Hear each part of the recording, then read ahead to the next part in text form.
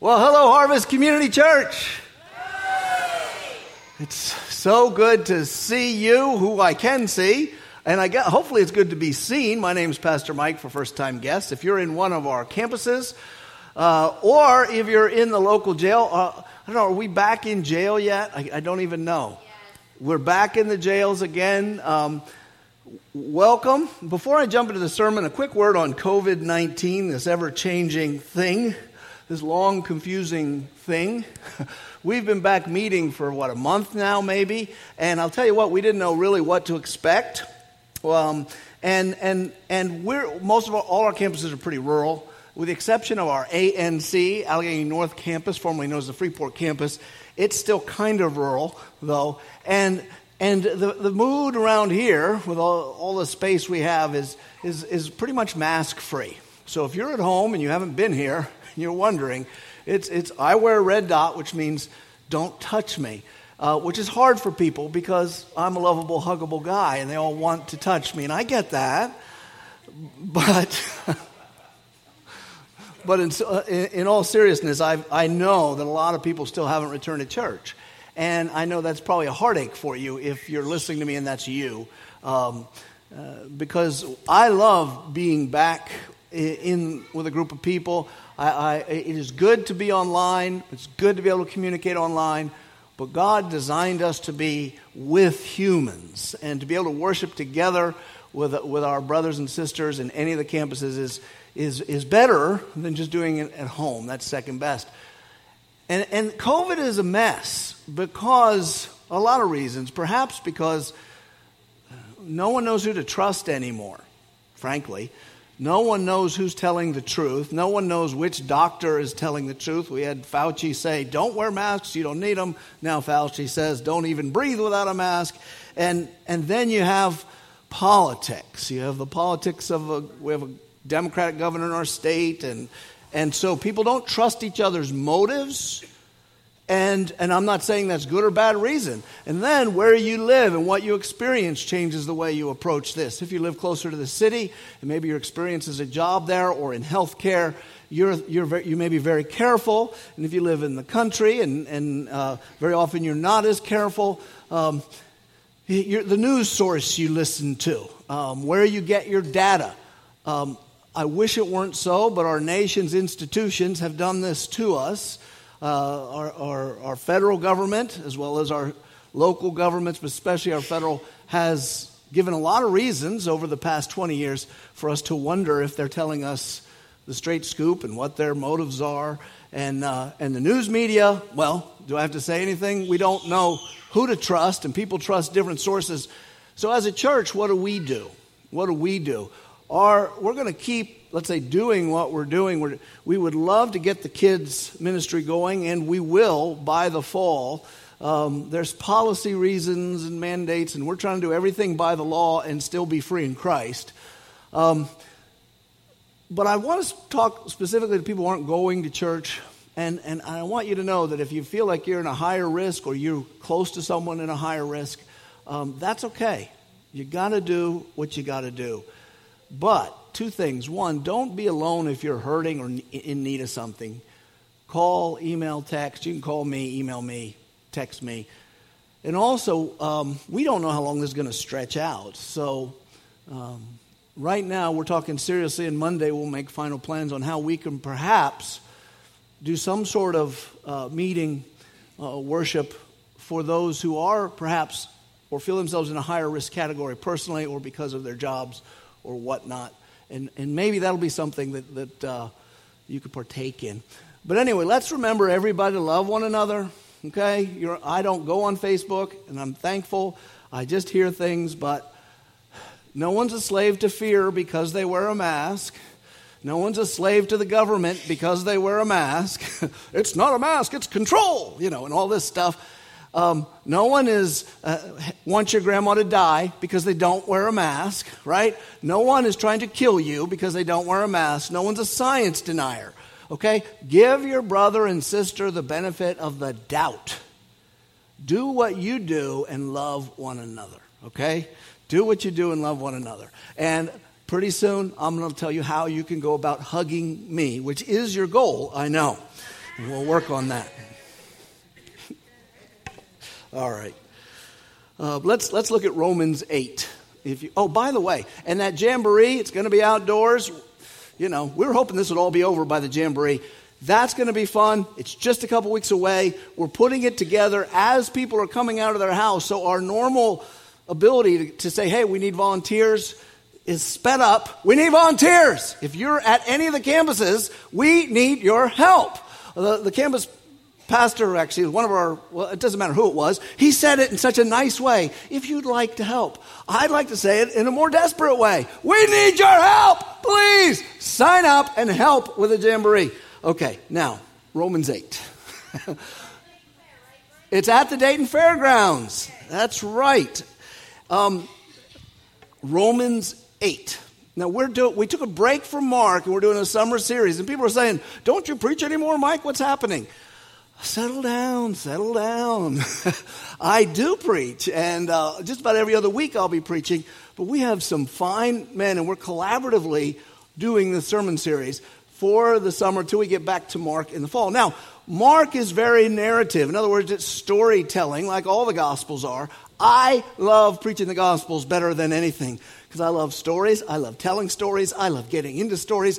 I love being characters in the stories. I like faking like I know their accents, right? And so now we're moving to Romans 8. And it is, like all of Romans, very abstract, at least till you get to like chapter 12. It's just ideas and truths put out there. And I think for that reason, some people say, well, that's not my favorite part of the Bible. Well, we're trying to make a pitch to say it is, or it can be. Why Romans 8? Because Paul never got to go to Rome to plant a church. He didn't plant every church in the Bible. And he wanted to. He was jealous for the gospel. He believed he was the ordained preacher to the Gentiles. And here's the capital city of the empire. And he hasn't been able to get there. He's asking God, get me there. God will get him there. How? On a boat, because he's a prisoner. He'll go there and he'll get to do jail ministry before he gets to that church. But a church springs up, and he feels responsible that they have the gospel correctly. Someone else, we don't even know who historically, we'll find out in heaven, planted the church in Rome. And he wants to make sure they're getting the good news of Jesus Christ correct, which is why people focus on Romans so much.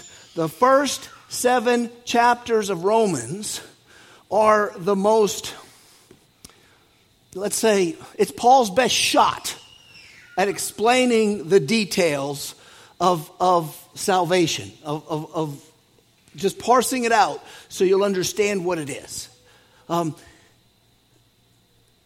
Chapter 8 is the crescendo. Chapter 9 through 11 deals with ethnic Israel and really end times and where they're headed. And then 12 to 16 is practical stuff. But 8 is a summary it's why all 1 through 7 mattered. Because it's the angels sing, this is where we get to heaven and everything. And so it's worth it. Now, if you're not, you say, well, look, we're shifting gears. We were just telling all these great stories. Now we jump into the abstract. Abstract doesn't mean boring. It doesn't have the fun of an illustration. And it doesn't mean too complex for my brain. It means raw truth. If you look in the Gospel of John, chapter 14, 15, 16, 17, Jesus in the upper room starts to teach his apostles in the abstract. In other words, not stories, just truth, truth, truth. And one of them stops and says, finally, you're talking to us clearly. You've been telling us parables for years. Now we get it. Why didn't you always do this, right? And stories, your brain as a human is capable of both. And the stories go together. So Jesus, the Gospels tell you the story of Jesus, but he taught his disciples, his apostles, a lot more. He taught them the ins and outs of salvation. And it can't be learned except by study. So don't be afraid of study, all right? I'm going to try to make it as simple and interesting as I can. That's it. That was my intro to Romans. We're in chapter 8, verse 5 to 8. So if you'd open up, I want to thank Nate for getting us started on 1 to 4. Great to know we have a worker who is good at handling the Word of God. He's normally in India. Romans 8, 5-8. I'm going to read it, and we're going to break it down. You ready? If you're not a note taker, I'd encourage you to become one. It's easier to listen when you take notes, even if you don't look back at them. Romans 8, 5-8. For those who live according to the flesh set their minds on the things of the flesh. But those who live according to the Spirit set their minds on the things of the Spirit. Spirit. Spirit. There it is. I don't know what happened there. I was 13 for a moment. Verse 6. For to set the mind on the flesh is death, but to set the mind on the Spirit is life and peace. For the mind, verse 7, that is set on the flesh is hostile to God, for it does not submit to God's law. Indeed, it cannot. Those who are in the flesh cannot please God. And as I read this just few verses, you can see what I mean by abstract. That's thick stuff. Nothing in there is impossible to understand, but he piles it on top of each other. So we want to break it down. The first thing to note at verse 5 and 8 is there's two kinds of people. This is one of those deals where someone says there's two kinds of people in the world. I love that because it always helps my thinking. Two kinds of people in the world, men, boys and girls. Today they say there's more, but they're wrong. There's two kinds of people in the world, people who are bald and people who ain't. There's always a way to separate. Well, this is Paul giving something more important. There's two kinds of people in the world. And if you looked at verse 5, he calls them this. One team is called those who live according to the flesh, team 1. Those who live according to the Spirit, team 2. He's talking not about a way of living. He's talking about a population. He's not saying, I live according to the flesh today, I live according to the Spirit tomorrow, I live according to the flesh the next day. No, he's not talking about a way of living. He's talking about a population, a people. And so as we go through this, everyone hearing me is one of those two types. And I'm not going to assume either one for you. But I will tell you, you don't want to end the night or day or whatever time you're hearing this, having been, or if you're according to the flesh, you want to move to according to the Spirit. And movement is possible if you're worried about that. Okay, so now let's jump in. With our map, here's how we're going to break it down. Look at the similarities and the differences of those who live according to the Spirit and those who live according to the flesh. Two groups of people. All right? All right, Mike? Okay, good. I'll answer my own rhetorical questions. It helps me. First similarity, and then I'll give the differences with it, is they both live in a regular body. What we're talking about here is not, you think someone living in the flesh could be like The Walking Dead. And someone living according to the Spirit is like a ghost. Roman Daniels, that's old, isn't it? Forget it. An angel or something. No. They look alike. They look alike. We're talking about part of someone that you cannot see with your eyes. In other words, when you separate people into two, they don't get a special tattoo, a special mark, a golden hat. No matter what you've seen in old paintings, no gold rings around the head of the saints. That would be nice, right? You'd know right away, okay, you're saved. That way if they act wrong, you can say, I know you're saved. You got a gold ring around your head. Why don't you just repent? And if they're not saved, I know you're behaving, but you're a hell-bound sinner and I need to talk to you. No, you don't get that. They look exactly the same. So when Paul says according to the flesh, what does he mean? Paul uses the word flesh two ways, as Nate brought out last week. One is it's your flesh, it's your meat. Some of you have less meat than me. Sorry for you. Eat more burgers and you will look good too. It's your flesh, it's your arms, it's your legs, it's your head. It's flesh. He's not using it this way. He loves to take this word, and most of the time he uses the word differently. He means by flesh, your mortal person within. Whoever that is inside your head that talks to you ever since you're a little kid, that's you. Your soul, you could call it, right? It's your soul. He uses flesh. Why would he use flesh for soul? He likes to make that distinction because it's the dead part of you. And we'll get more to that tonight, and you'll get more as you go through this portion of Romans, or if you read all of Romans. So this is, to put it another way, those who live according to the flesh, this is the normal state of man. And I use man to mean man, woman, boy, and girl. And I could adjust that for modern times, but this is a soapbox I'm going to be standing on for a long time now. And I refuse to do that because I don't think patriarchal language is evil. So, that's a little parenthesis in case you had a problem why he said man. This is the normal state of man. This is the normal state. Every boy and girl born by nature is on team flesh. Right? They're team according to the flesh, not because of their body. What does that mean? It means their soul is earthly. Right? Their soul is bound to the dust. Their soul has no spiritual access to God. Now, those on the other team, according to the spirit team, something different is within them, right? They look the same, but they have access to God's spirit, right? And that causes their mind, their brain, to transcend. In other words, you can... It's one thing if the only thing you know is what you learn from yourself and the earth. It's another thing if everything you know is what you learn from yourself, the earth, and God. And the way you learn it is not like a professor and teaches you in the college. It comes from within, through the Spirit, right? Both people look the same on the outside, okay? 1 Corinthians 2:12. It's not going to be on your screen, but if you want to take a note or even look it up, you may. I'm going to read it to you. It explains it a little more, saying this: now we have received, we being those who believe in Jesus, not the spirit of the world, but the Spirit who is from God. So when you become a Christian, you receive something you didn't have before. People say, well, if you dig deep within, you'll find God. No, you won't. You'll find your spleen. You'll find sin. You won't find God. You'll find you maybe. But you won't find God because the Spirit that comes from God comes in from the outside. It's just a good principle to know in life. Human beings think their problems are outside of them. You think your problems are outside of them, don't you? Your problem isn't you. Your problem is your car broke. Your problem is you don't make enough money. Your problem is, doggone it, your family's not as bright as you thought they were. And your problem is your boss is kind of a jerk. And your problem is the person on the customer service line isn't as patient as they need. And your problem is this, and your problem is that. And you think all your problems are outside. What the Bible says is, no, those aren't your problems. Your problem comes from within. You're a mess in there. You're not a victim. You're a perp, right? But now when you get saved, you receive the Spirit of God.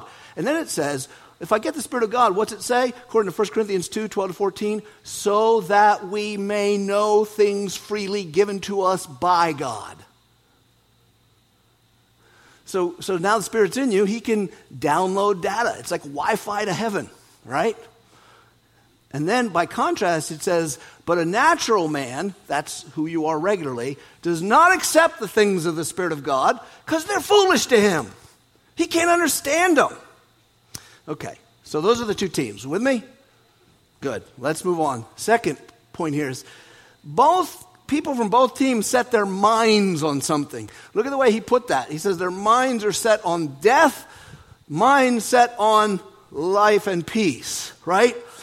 Your mind is set. Two people can look absolutely the same. The difference is the set of their brains. To set the mind on the flesh is death. To set the mind on the Spirit is life and peace. So let's look at those I get the dark side, by the way. I get the dark side. In other words, we're going to look mostly at the team that's set on the flesh. I would rather look mostly on team spirit. Andy gets that next week. And I think if you haven't heard Andy, our new preacher guy, preach, you're going to enjoy it. He's very clear, very lucid, a very good scholar. He'll teach you well. But he gets the good part, and I don't. I set this out. I don't know how I made that mistake. But we're going to focus on the flesh now. So those according to the flesh, Paul says, set their mind. It doesn't say set their minds on death. It says their mind on the flesh is death. Is death. So, person's born, could be you, could be me, and your mind is set a certain way, and it's death. What does that mean? Does that mean that the person who doesn't know Christ is walking around thinking thoughts about goth and men with hockey masks slashing people to death, or likes looking at roadkill and messing with the guts of animals, or what does it mean to have a mind set on death? You're just always in the macabre. You write skulls all over your body and sit and listen to Jim Morrison and the Doors, or, my mind's on death. Ugh. No, it's not that at all. You could be Rebecca of Sunnybrook Farm, whoever she is. I don't know. She just sounds like a sunshiny person. No, the mind on death is not a choice. Paul does talk about setting your mind on things, but not here. He's not talking about, it says the mind that's set on the flesh. Yes, but let me put it another way. What he's saying here when he says, for to set the mind on the flesh is death, but to set the mind on the spirit is life, he's not saying you have a choice. He's not saying if you're born a sinner, you have a choice. I'm going to set my mind on the spirit, and now your mind's set on the spirit. I'm going to think God things. No, he's not saying that. It's more like the setting on your dryer, right? It's more like, or the idle of your car, which no one knows how to set anymore because you open the hood and you can't recognize a thing. So you don't even do anything with the idle of your car. How many go, I don't even know what that is? Good, you don't even know. It's already set from the factory.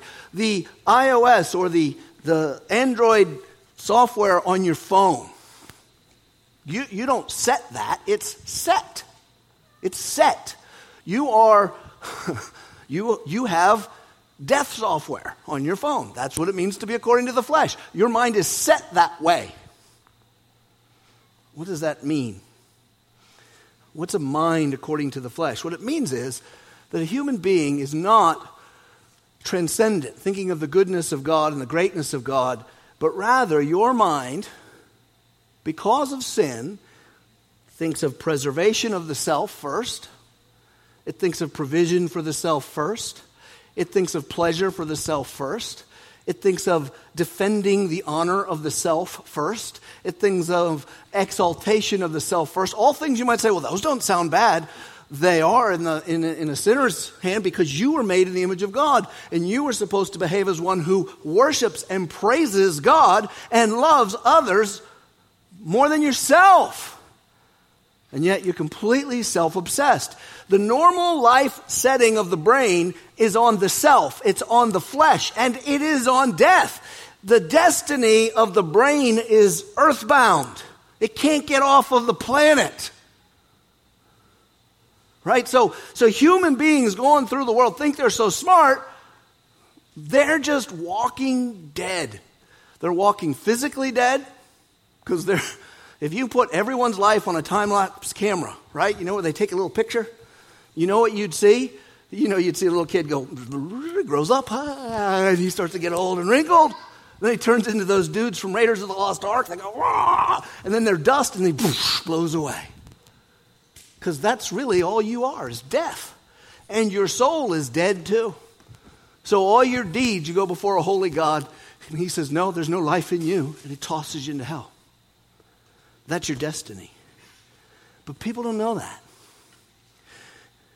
There's a song by a 90s Christian rock band that none of you have heard of called the Altar Boys.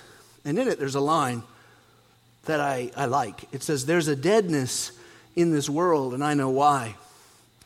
People look for life from things that make them die. And that's really the truth. That's really the truth. The natural state of man, therefore, is helplessness. You're naturally helpless. If you think, well, I'm going to be a good boy, and I'm going to be a good girl, and I'm going to please God. No, you're not. Well, I'm going to make something of myself, and I'm going to be impressive, and I'm going to be as moral as the Christians and do good deeds, and I'm going to be good. No, you're not. You're on the death train, baby.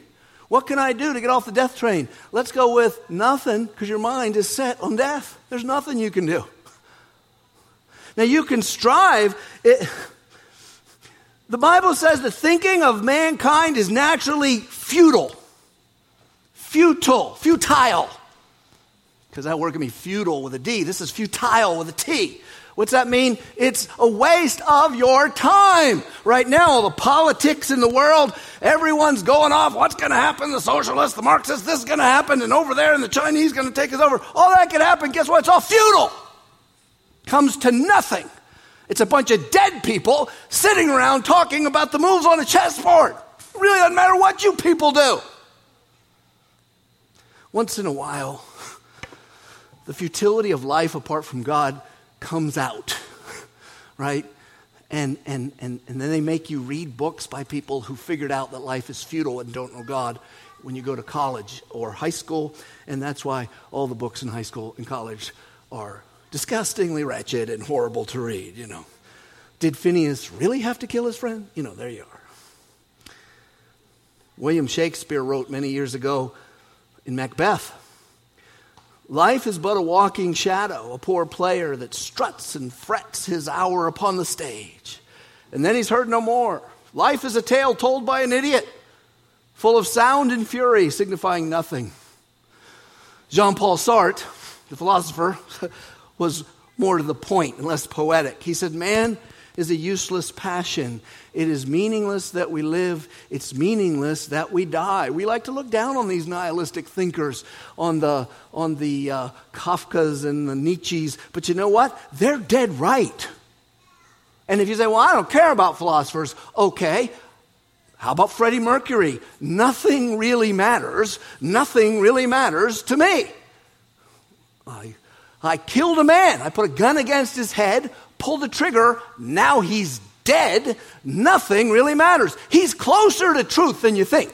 Now, it will matter when he sees God and he finds out there is a moral being in the universe that's going to judge him, although he already knew. But he is right. In the big scheme of things, it doesn't matter. This is futility. The mindset on the flesh is death. It gets nothing. Solomon described, and yet people think they're righteous. And yet, the big impulse of every one of us is to justify ourselves. You think, well, I never think that way. You don't have to. It's how you behave. It's like telling a bird doesn't have to think how to make a nest. It's just what he does. You're always justifying yourself. You're like, don't yell at me. You don't know that. I know that because you were born a natural man or a natural woman. You make me feel. And that's why you fight with the people you love. Because they think you're wrong. And they think you're not as good as you know you are. What's the impulse? You don't have to guess. It's already in you. You're going to justify you. Because you got to be righteous. And that's what the natural man does. Solomon explained it to us in the Bible when he said, there's a way that seems right to a man, but its end is the way of death. The normal human, left to the workings of his own mind, will never gain goodness and never gain life. The reason? Paul told us. The mindset on the flesh is against God. Back in Romans 5, Paul wrote this. Therefore, just as sin came into the world through one man. Who is that one man? Adam. Adam, the father of us all. You have his DNA. If Adam were to do a 23andMe and put it up there and you did one, you'd go, hey, he's my grandpa. That's right. And death through sin. So death spread to all men because all sinned. We walk around naturally in bodies that seem to be alive, but we are the walking dead. The walking dead is not near as creepy as those guys on the TV show. Sometimes it looks pretty good, right? When my wife was the walking dead at like 20, dang, she looked good. She looked very alive. I mean, she still looks good. But the walking dead can really look good. But you're still dead within. Now, here I get to give you a little bit of light, because he also says, back in verse 6, he said, to set the mind on the Spirit is life and peace. So I get to tell you that the other team, they have a different setting on their dryer. They have a different setting on their, right? It says their mind is set to life and peace. Your mind is set to death. Their mind is set to life and peace. People, well, who are these people? Okay. In the plainest language, I can give you fancy language, right? Those are those who are regenerate because they place their faith in Jesus who atoned for their sins and rescued them from the punishment that was coming their way. Or I could just say it in plain language. These folks got saved. These are human beings, natural, death-bound humans, who God interrupts their life and goes, boom, now you're on my team. God rescues those on that team through Jesus Christ by the Spirit. Jesus died to remove the sin nature, the flesh. In other words, this invisible thing that is you, that Paul calls the flesh, somehow when Jesus died, it was a substitute, and my flesh was up there too. Boom, dead. So my sins are taken away, and that allows the Holy Spirit to come into me. Jesus died to remove your sin. If you're a Christian here, you need to know this is true. Because sometimes the devil doesn't want you to know. In other words, lies help the devil. The less you know about yourself in Christ, the worse of a Christian you're going to be. The more you're going to stumble, the less joy you'll have. So you need to know this. You may not realize this. You've been made righteous by Christ. You're as righteous as Jesus is righteous right now. Well, I've sinned. I know.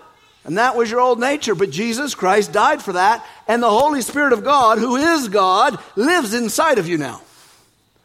So you look just like you looked. You say, well, I looked like a slob before I got saved. You still look like a slob. But in your inner man, something beautiful is happening.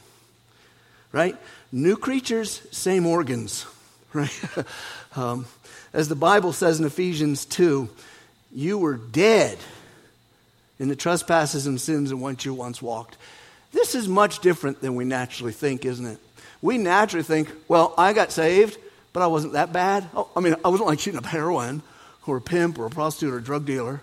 Oh, so you were pretty good. And God said, they're pretty good, but I'll get them over the top. Oh, no. You were spiritual roadkill of your own doing. You were wicked. But God, being rich in mercy, made us alive. With Christ. If you've been dead and made alive, what did you do to make yourself alive?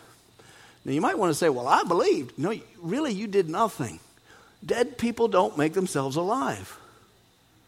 Like, let's say you got a dead groundhog in your backyard, which I do. Me and the dogs cornered it. Max used to be able to get him himself. He cornered it, and I used a 22, and the two of us teamed up, and then Max took it. And now, Max, that's my dog, not my brother. I do have a brother named Max, but he did not kill a groundhog in the backyard, though he might. He might, if he could. Say you got a dead groundhog in the backyard, and you walk up to it, and see, it says to itself, I don't want to be dead, and it pops up and runs away. What are the odds? That's not going to happen. And you know who else can't do it? I can't. Make a Frankenstein, gopher, love me. I can't do it either. The only way that groundhog comes back to life is if the giver of life says, groundhog, get up, which he won't. I don't think. He might. God could do that. Same it is with your soul. There's nothing you can do. Nothing. The maker has to change. The most ordinary person externally who's a Christian, treat that person with respect. Because when you see who they really are, when you get to the end of Romans 8, and the end of your life, and the Lord returns, you'll realize that was a very honorable person because they have God in them. Heavenly life within. And now the mind is no longer on futility, but on life and peace and hope. More good news on that next week. Now back to Paul. Or who he gives us. Paul turns to a closer examination here, first of those according to the flesh. So let's look again. Verse 7 and 8. For the mind that is set on the flesh is hostile to God, for it does not submit to God's law. Indeed, it cannot. Those who are in the flesh cannot please God. Like, I understand all that, but I got to think that through. Okay, let's think it together. Here's a description of the mindset on the flesh. Let's take the parts out. The mindset on the flesh, it says first, well, it doesn't say first, but it says in there, cannot submit to God's law. That's in verse 7. See that? Cannot submit to God's law. The startling condition of all mankind is rebellion against the one who's perfect.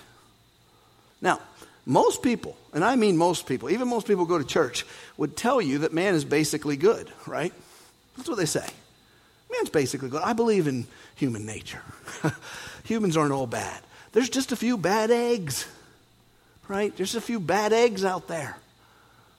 It's the old Far Side comic where the guy has God in his kitchen, and of course it's not God, it's a comic, but he's got a long beard, and he's making the world in a pan, and he's sprinkling a bottle called Jerks. And he goes, this should make things interesting. And I think that's how we think it is. God just sprinkled some jerks in the world. No. He made everything perfect. Mankind fell into sin, and he let us procreate. It's like, what if you found a cockroach, and you knew there was just two, say a mommy cockroach and a daddy cockroach, but they hadn't had any babies yet in your house. All right, what do you do with them? You kill them. It doesn't matter what you have to do, because they're going to get behind the walls, and you're going to have a lot of cockroaches. So you squish them, you raid them, you do something. You set them on fire. These are cockroaches, for goodness sake. But let's say, instead of that, you go, you two have at it.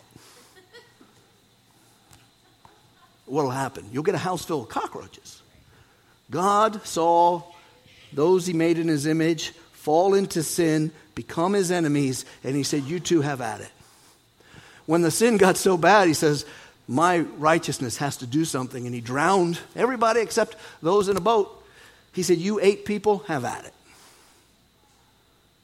Now, you might say, well, that metaphor makes it look like we're all a bunch of cockroaches. If the antenna fit, spiritually dead, people don't like that view of God. See, the Christians mess up they don't know what to do with a true Christian truth. Because they say, when you hear that, they say, you people are too negative on mankind. He calls all sinners, and we're basically good. And then we tell them how we're all going to be glorified and go to heaven. And then they say, mankind isn't going to get to heaven. That's pie in the sky. That's too high for them. They want to live in the mediocre, apparently. Well, we don't live in the mediocre. We're extreme. Man is not basically good. Here's what God says. Back in Romans 3, Paul wrote this. For we have already charged it all, both Jews and Greeks. And you fall into the category of Greek unless your name here is Cohen or Epstein. All are under sin. As it is written, none is righteous. How many? Not one. No one understands. No one seeks for God. All have turned aside. Together they have become worthless. No one does good, not even one. And you say, well, prove it. The proof is everywhere. Let's call it history. Or we could call it the Daily News. Or I could just point to you. It's the easiest thing to prove in the world. But since we're all justifying ourselves, no one wants to admit it. Well, I'm not as bad as him. Who says you aren't? We don't always see the evil within man or ourselves. Law and order keep it hidden, don't they? What happens in cities when law and order breaks down? People set things on fire, shoot little boys in it, or was it a little girl in a Wendy's parking lot? That's what they do. You say, well, those are just bad. No, that's you. You're capable of that, right? We just saw it. Once lawlessness comes in, people are rioting and stealing and violence and killing. And a lot of it from suburban white college kids who seem so nice. And then the rest of the people go out and buy guns so they can shoot those people. This is the state of mankind, and we don't even notice. Leave us to our own, we'll just all kill each other and think we're right. They will think they're right, and they will think they're right. We're Cain and Abel. You want to come down hard on Cain? You are Cain. Well, I'm not Cain. Look, war and death are always just beneath the surface for mankind. You don't got to scratch hard to get them going. All sins are just an inch under the surface in your life, aren't they? Aren't they? You're an inch away from almost any sin, aren't you?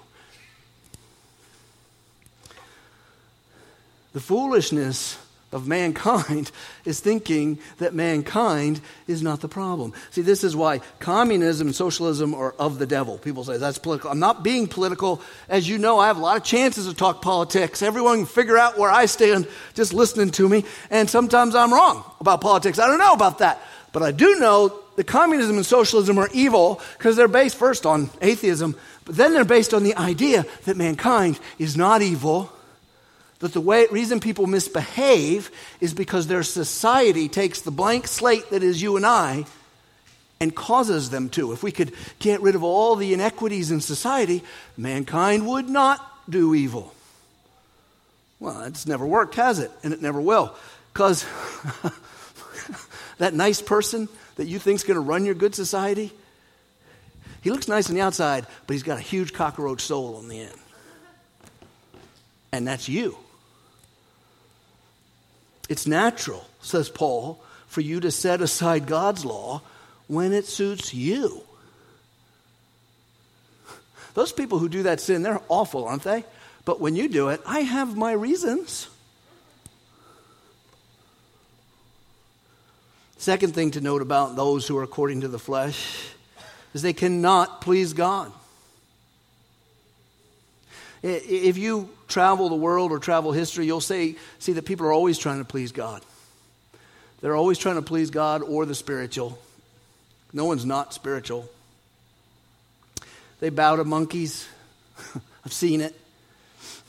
They make trips from Japan or anywhere in a country to get to where the Buddhists are, and they'll walk around the Buddhas and meditate. They'll try to be good boys and girls. They'll give to the United Way. They'll be nice to their sister. Anything they can to please God. But Paul says very clearly in this verse, those, verse 8, who are in the flesh cannot please God. It's an impossibility. Now, some people in the world will say, well, that's not fair. I didn't ask to be made a sinner. I didn't ask to be born at all. You can't blame me for having a wicked soul. If I didn't ask to be here, it's God's fault. How can God hold me accountable for being this way when I had nothing to do with it? If my mind was already set that way, it's not my fault. The answer to that is really? Really? That's your answer? Who are you to tell God what is fair? That's like getting lectured to by a black widow. Your mind, you whose mind is twisted towards self-exaltation.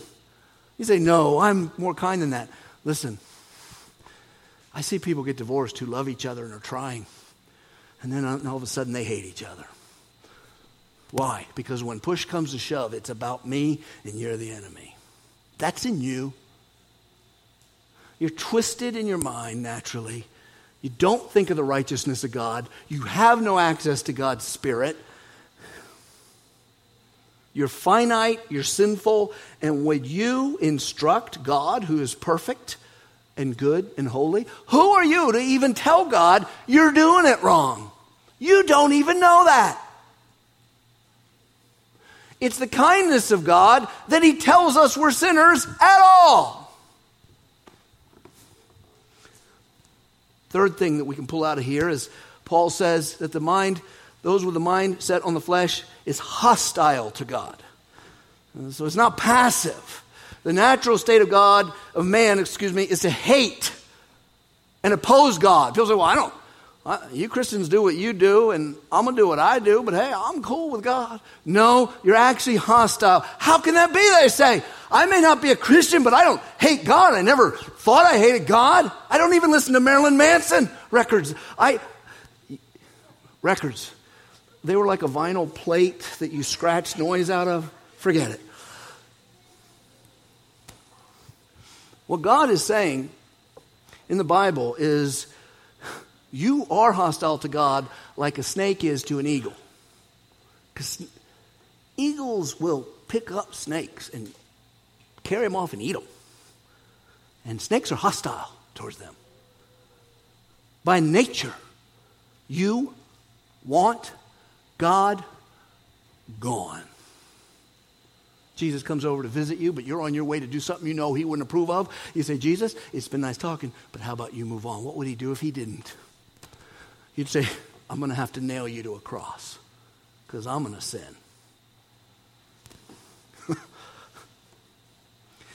Every sin you ever commit is an insult to God. It's a hostile act in word, thought, or deed. Anything.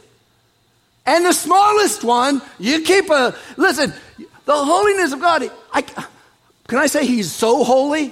I mean, add the word so to holy. The angels who are without sin up there fly around singing holy, holy, holy. I guess they're trying to add an adjective to holy to make it more holy, and the only one they can think of is holy. The smallest sin is an affront to him. That could be hard for us to imagine because we're always the good guy in our own story, right? Well, try imagining this. Try imagining a beautiful home. You know the one I mean, the perfect one. You saw it once, or you imagined it, or you put it together in your head. This ain't stuff Chip and JoJo ever fixed up. This is the home on the perfect land with the perfect whatever should be behind the house and the most beautiful rooms in the house. And it is more than you would have ever done because it's got everything gilded with gold that you can gild. And everything is perfect and grand piano and the food and the decoration. It's beautiful. It's perfect. And it just so happens that the person who owns it found out about you and likes you and says, come over to my house. And you get to the house and what he doesn't know is you hate him. And when you're there, he says, I got to go out for a bit. And while he's out, you break anything you can break. You steal the things you want to carry. You stain things that you don't want to break or carry just to stain them because you hate this guy. Because you hate him. Because you hate him. And you destroy everything you can. Each act that you do is hostility expressed towards that man who's not even there. So it is with your sin. Anytime a human being sins, it is hostility against the God they do not see. You are made in the image of God. Other people are made in the image of God. And you are the enemy of the one who made you. And you're the enemy of his others. Jesus told a parable about this. And he said, look, a certain nobleman went off to the country. And he left 10 servants to do business. And the citizens, they didn't want him to rule over them. So the citizens actually sent an emissary after the man and said, we don't want you to rule over us. Reminds me of Psalm 2. Why do the nations rage? Why do the peoples of the earth plot a vain thing? They say to God, throw off his chains. The citizens said, we don't want you to rule over us. If you're going away, stay away. He returned, and then he reckoned with them, right? And you may have heard the story of the minas. He said, I gave you this many, you did this with them, I gave you that many. I don't want to talk about that part. But he made things, he rewarded those who were on his side. And when he got done handling all the citizens, then he said this, and this is Jesus. Luke 19:27 says this. Ready? But as for these enemies of mine, who did not want me to reign over them, bring them here and slaughter them before me. Now, Jesus does not tell this story because he likes imaginary stories. He told this story so you would understand that every human being who stands before God in his natural state, without apology, God will say, you did not want me to reign over you. He won't say, well, yeah, I never got to hear the gospel right. Or it's not my... No, you were wicked, you're dead.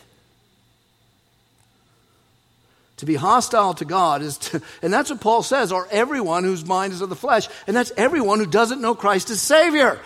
How politically correct is that idea, Paul? We're not even allowed to say that Muslims were motivated by Islam to blow things up. And you're saying, I don't care if they're Muslims or not Muslims. If they don't love my son, they don't want me to reign over them, and then never fix that problem because they hate me. And that's you too. If you think,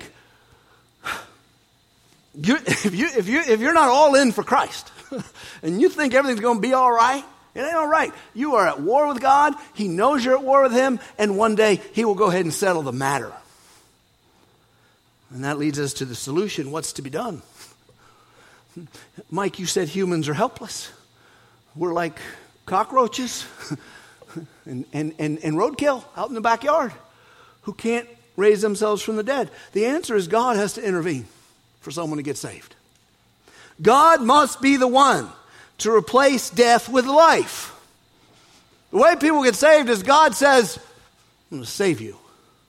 Now you say, well, I don't have a part in it. Oh, you have a part, but your part comes after. First he says, I'm going to save you. And he says, hey, dead person. And you go, did I hear something? I can't hear that. I never heard that. God must be the one to replace death with life, hostility with peace. Colossians 2:13.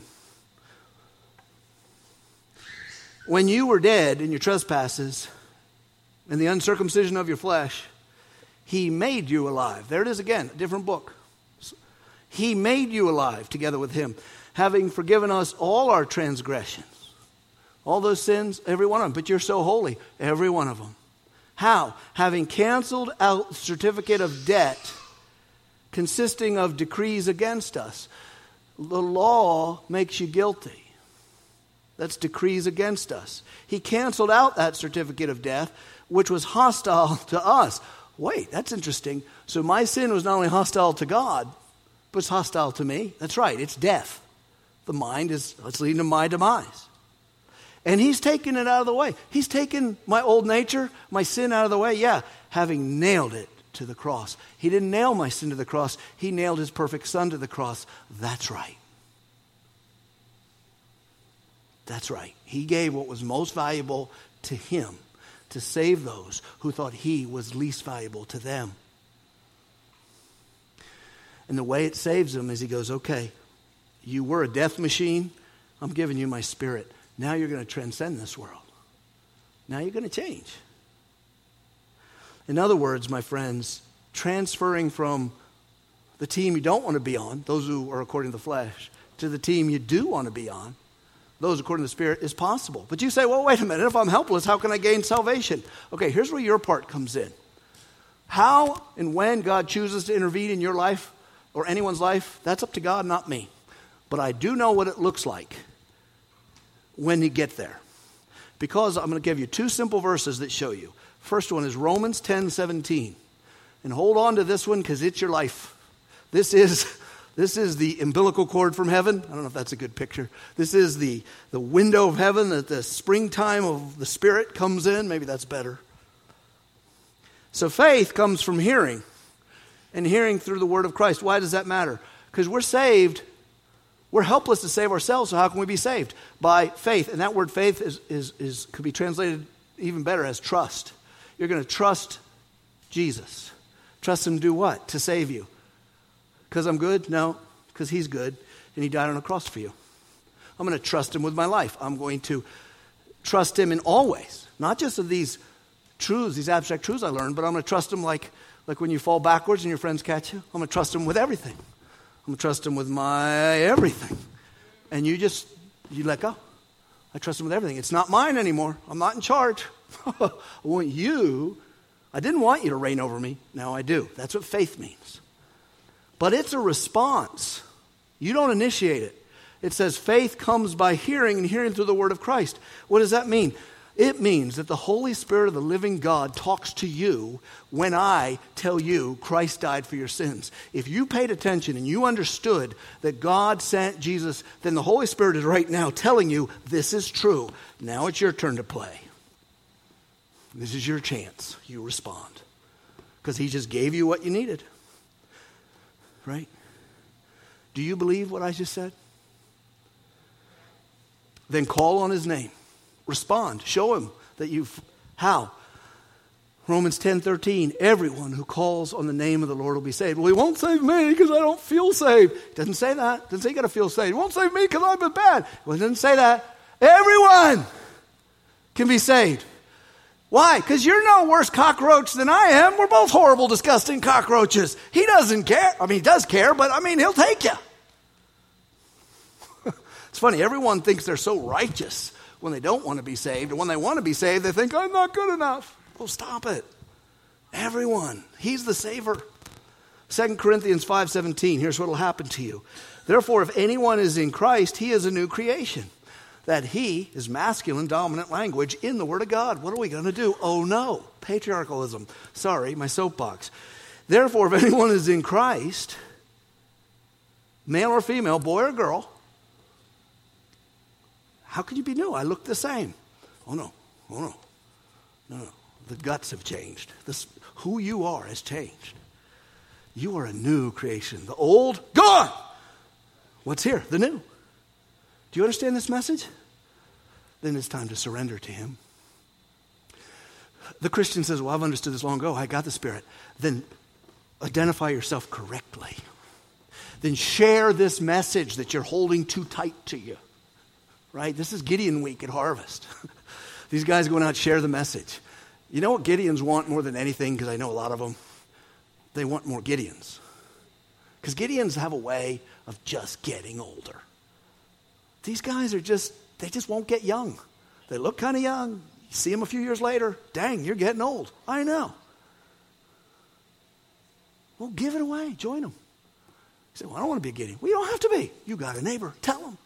If faith comes by hearing and hearing by the word of Christ, it doesn't depend on you, the deliverer, either. So deliver the news. Drag your friends to church. Tell them the gospel as best you can. But right now, I want to talk to anyone who's hearing my voice who has yet to give their life to Christ.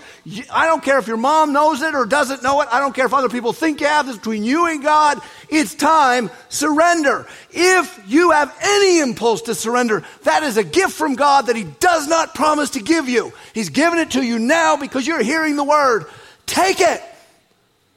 Take it. Surrender. I did. And trust me, there's a different dude in here. There's a different dude in here. And my wife's happy about that because she knew the old dude. She was just looking at the cool-looking young man on the outside. She didn't know she was dating a cockroach-filled, disgusting sinner who hated God. It's an upgrade. Have you received Christ? Don't wait another day. Thank you for listening to this sermon from Harvest Community Church. We invite you to join us at any one of our 4 campuses located in Kittanning, Petrolia Valley, Indiana, and Freeport. For more information, check us out on the web at harvestpa.org.